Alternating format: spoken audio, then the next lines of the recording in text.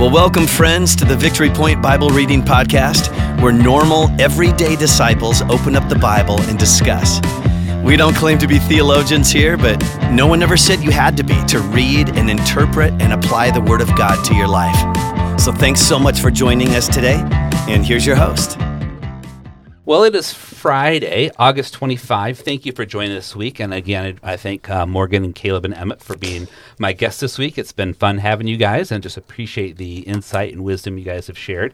For those of you who've been following along, most of Proverbs is written by Solomon, who was the son of David, but not all of them. So today's passage, chapter 30, is labeled the sayings of Agur, A-G-U-R. Not sure how to say it, but that's okay. And he lived about 250 years after Solomon. So I was doing some background reading my notes, and basically the book of Proverbs has put together over a 250-year period. So, for example, in chapter 25, verse 1, it mentions Hezekiah, and he was king 250 years after Solomon. So Proverbs altogether was written from about 950 BC to 720 BC. So didn't know if you knew that. I didn't know that till I read it, but that's probably one of the longest times it took to put one of the books of the Bible together. So these are not Solomon's words. They're sayings of Agur. But they still carry the same truth that Solomon's did, because they're inspired by the Lord. So as we go throughout today, we're going to talk about maybe some big picture themes that we heard throughout the week as we tie these things together. But we're going to start by reading verses 1 through 12, and we might kind of share some other things as well. But here's Proverbs 30, 1 through 12. The sayings of Agur, son of Jacob, contain this message. I am weary, O God. I am weary and worn out, O God. I am too stupid to be human, and I lack common sense. I have not mastered human wisdom, nor do I know the Holy One. Who but God goes up to heaven and comes back down? Who holds the wind in his fist? Who wraps up the oceans in his cloak? What is the name and the Son's name? Tell me if you know. Every word of God proves true. He is a shield to all who come to him for protection. Do not add to his words, or he may rebuke you and expose you as a liar.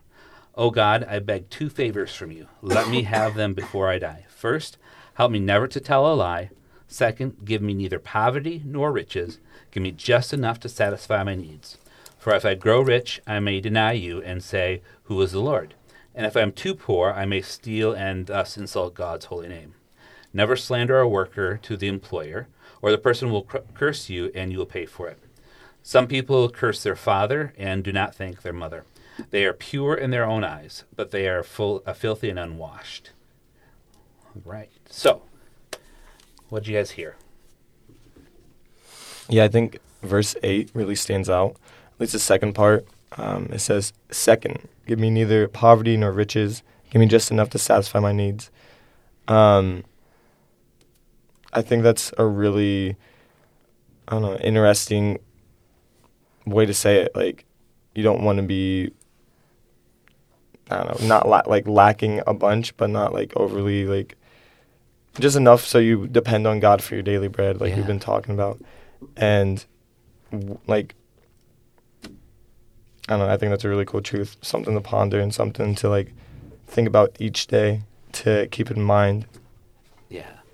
I often, I shouldn't say often, every once in a while I think, okay, what if I played the lottery and won the $348 million? What would I do? Of course, my thought is I'd give most of it to God's kingdom. So why would God not let me win, right? Because I'm going to use, but... and it's like, what about my tuition? Right. Pretty please. Yeah, but I don't play the lottery. No, but the thing is, it might be nice to have all of that, but that's not what I need. And what this pastor is saying is, if I have too much, then I'm going to start to rely not on God.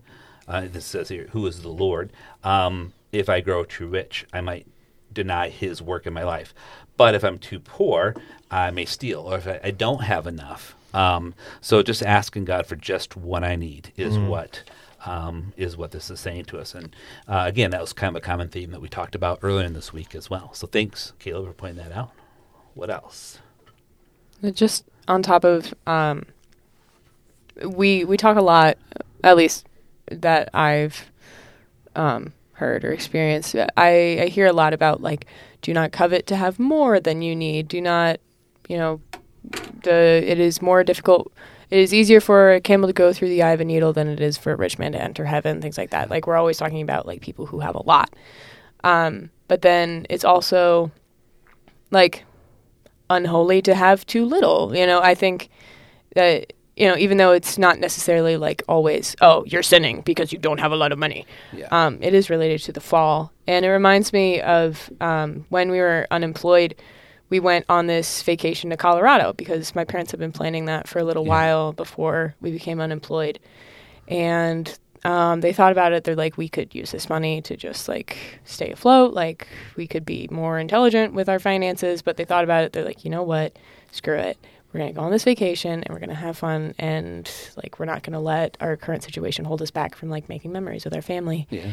And so we did the vacation and we ate up some of our finances, come back home, open the mailbox, and there is a check from my dad's work that apparently they hadn't like given him all of his severance for whatever reason, and it was like almost exactly to the penny like what we had spent on the vacation.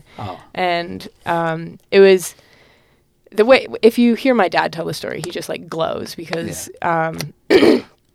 unemployment is always really difficult for him. He kind of equates it to like women bearing children. Like, it's his job as the man to like provide for his family. Oh, sure. Yeah. And so he was just so happy to like still be able to support his family. He's like, this money that I thought I was wasting, like, at least we get to make memories. Like, it was God giving us those memories almost for free. Yeah. It's like, here you go. Just go enjoy yourselves and I will provide the rest. Yeah. Mm-hmm.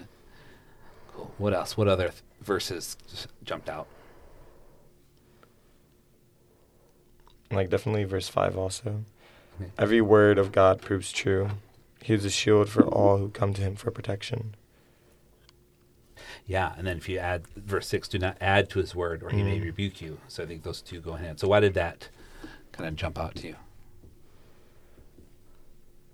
I don't know, just thinking of God as a shield, and like it makes me think of the time, like in Matthew it says to be joyful or count it a joy when people persecute you. And like his word is a shield because like despite like not fitting in, despite persecution, despite all these things, like we are still protected in a way, and like we're still comforted and given peace and still loved. And even like when like people don't show us the like love or respect we deserve here on earth, like he is like still there to guard us. I tacked the second verse on because when I read that, the two together, I was really kind of struck by the second one about do not add to his words or he may rebuke you and expose you as a liar.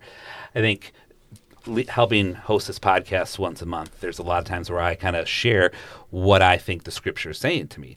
But I think as listeners, whether it's this podcast or a Sunday sermon or else, you have to weigh what you hear against the Word of God. So just because a pastor or somebody says something, it could be not intentionally that they're adding to the words of the scripture.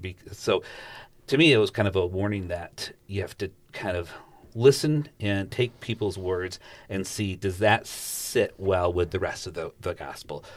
Or is what they're saying at odds with what's another part of scripture? So that helps you discern whether it's from God or not. So you got to be careful not to add words. And if you hear somebody, weigh what they say versus the gospel. So, Em, what do you think? What jumped out at you?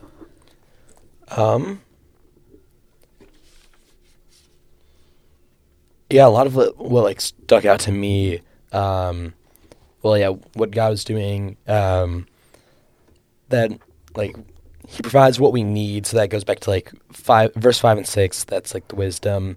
He gives us wisdom, and then we had talked about like verse 8, and then also I had added on in my own notes. Verse 9 talks about like our physical needs, daily bread. Let's see.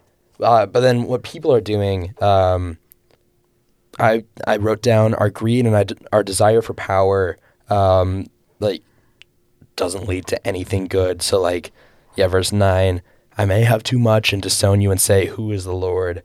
And then I also wrote down, verse 32 and 33, if you play the fool and exalt yourself, or if you plan evil, clap your hand over your mouth. For as churning cream produces butter, and as twisting the nose produces blood, so stirring up anger produces strife. I don't know if that really plays into selfishness and pride, but yeah, like they're. That was looking into my next notes. Oh, my bad. It was 21 to 23 is with the greed and desire. So under 3 things the earth trembles, under 4 cannot bear up, a servant who becomes king, a godless fool who gets plenty to eat, and a contemptible woman who gets married, and a servant who displaces her mistress. So like, our greed, our like desire for power, it does not lead to anything good, or like our desire for wanting more, that doesn't do anything good for anyone. That was one thing that I had noticed. And then, when I had said 32 and 33, that was going into another thought of like, selfishness and pride are just bad. They lead to like, they're the ways of the wicked is something that I wrote down. Like there's not ever good results for that. And there were a few other verses that I had noted, but I don't know. No, that's good. That's good. I think that's kind of maybe one of those big picture themes from this week, the idea of pride versus humility. Mm-hmm. And, when you're going to act like a fool, things are going to happen. So just like beating the cream yields butter or striking the nose causes bleeding, if you're stirring up anger, if you're not being wise in how you act, then that's going to cause quarrels. And so we just really need to focus on seeking peace, not necessarily being prideful, and in humility. That's where we can honor God. So, now, did you have anything specific, Emmet, about? Now I lost it. Verse 17. Oh yes. The eye that mocks a father and despises mother's instruction. Anything in particular that? I'm setting you up. That was yeah. Good, so. Oh. Well, I did have verse 17 written down in my notes. Good. That was like going with selfishness and pride. So like that was one of the other ones. If you're like not respecting your parents or like I guess anyone in a place of authority, there are consequences. Or like just the results aren't great. Yeah. I think that's something that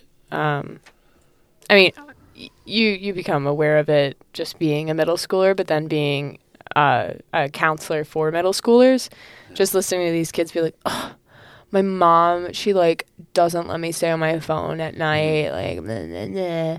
And these girls are like, they're getting all bent out of shape because their parents are instilling them with healthy habits. Yeah. And it's funny because if I were in their place, I would also be like, I wish I could just do whatever I want and be my own boss and blah, blah, blah. Yeah. But then when you're looking at it from an outside perspective, you're like, oh, yeah, your life is so hard that your parents force you to eat vegetables instead of just gorging yourself on candy all day. Yeah. Wow, your life is so difficult. Yeah.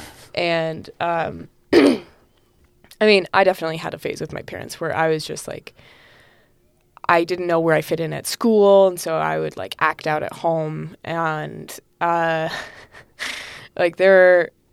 memories that I have are still tainted by my middle school brain, I think. Okay. I remember things like, oh, remember that one time Mom yelled at you and you like didn't do anything? But then I actually think back, I'm like, no, I was being an idiot. That's on me. That just speaks to me because it's like anyone who curses their fathers or does not bless their mothers, like you don't act like you don't do it, you know, like even if it's simply just like, oh yeah, I just really don't agree with my parents, like that's fine. But disagreeing with somebody is normal, and you don't have to like write them off as being totally wrong and not being allowed to have a voice in your life. Yeah, I think it goes along with what we were talking earlier about discipline and even like not understanding justice. It might seem to the girls in your cabin or, your coworkers at work that, what the boss is saying just doesn't make sense. Why would the boss be saying that? They don't understand. When you look at it from a bigger perspective, it's probably things that your parents are doing because they love you. They want you to be successful. So, but yes, being a middle school teacher, I hear a lot of that middle school voice. Sometimes directed to me, why are you making us do that homework, Mr. Deur? Well, because it's going to help you get better. So, Caleb, anything you want to share before we wrap up? No, not really, but I was looking at 11, and it definitely resonates with me because I don't know, I don't have the best relationship with my parents, and I definitely resented them for a while, but we are called to be thankful, and it's just something I need to work on, being more thankful towards my parents. Like, even though I feel like they didn't meet my needs in certain ways, they met them in other ways, and I can't ignore that. Yeah. And I need to recognize them for that, and because it's good to do. Yeah. I think that also comes down to like the concept of forgiveness, because I definitely struggle with that just in general, and then I struggled a lot with it like I didn't address it with my parents like, I can't forgive you yet. I just internally I was like, how do I forgive them for this? Yeah. And I recently I learned forgiveness, it really is more for you. It is the acknowledgement that I care more about, possibly renewing this relationship, possibly trying to reconcile, but really I just can't live with this anger for the rest of my life, because as angry as I am, that doesn't produce justice. Anger doesn't fix the problem. And when you forgive somebody, that doesn't automatically, when you forgive somebody, you don't have to say it's okay. Like, that's what I was taught. Oh yeah, I forgive you. It's okay. When you forgive somebody, that doesn't make what happened okay. Nothing will ever make the mistake, the words that they said to you, any kind of fault of a fallen world, nothing will ever make that okay except Christ. And so I found a lot of solace in that, in understanding like I can forgive people with there still being acknowledgement that I have been hurt, and it's not just like waving this away saying that it didn't matter, because it did. Yeah. Well, thank you so much, all three of you, for joining me this week. It's been fun for me to hear your insights and what God's sharing with you. It's been fun for me to listen to you guys between episodes, to have you watch you guys interact with each other. But I just appreciate you guys being willing to open yourself to what the Spirit might be saying and sharing that with us. So I guess as we wrap up for this week, kind of a big takeaway for me is that we need to seek our daily bread, ask God for what we need, be content in that, not want more than that, and just trust that He will give us what we need when we need it. So thank you for joining us, and join us again on the podcast next week, where Dwight and his guests will talk about, Ruth. We're going to do Proverbs 31 and then jump into Ruth. So thanks for joining us. Have a great weekend. Well, thank you for joining us today for the Victory Point Bible Reading Podcast. We hope that today's conversation was helpful for you and encourages you in your daily walk with God. If you have any questions or thoughts to share with us, please email us at info@victorypoint.org. We would love to hear from you.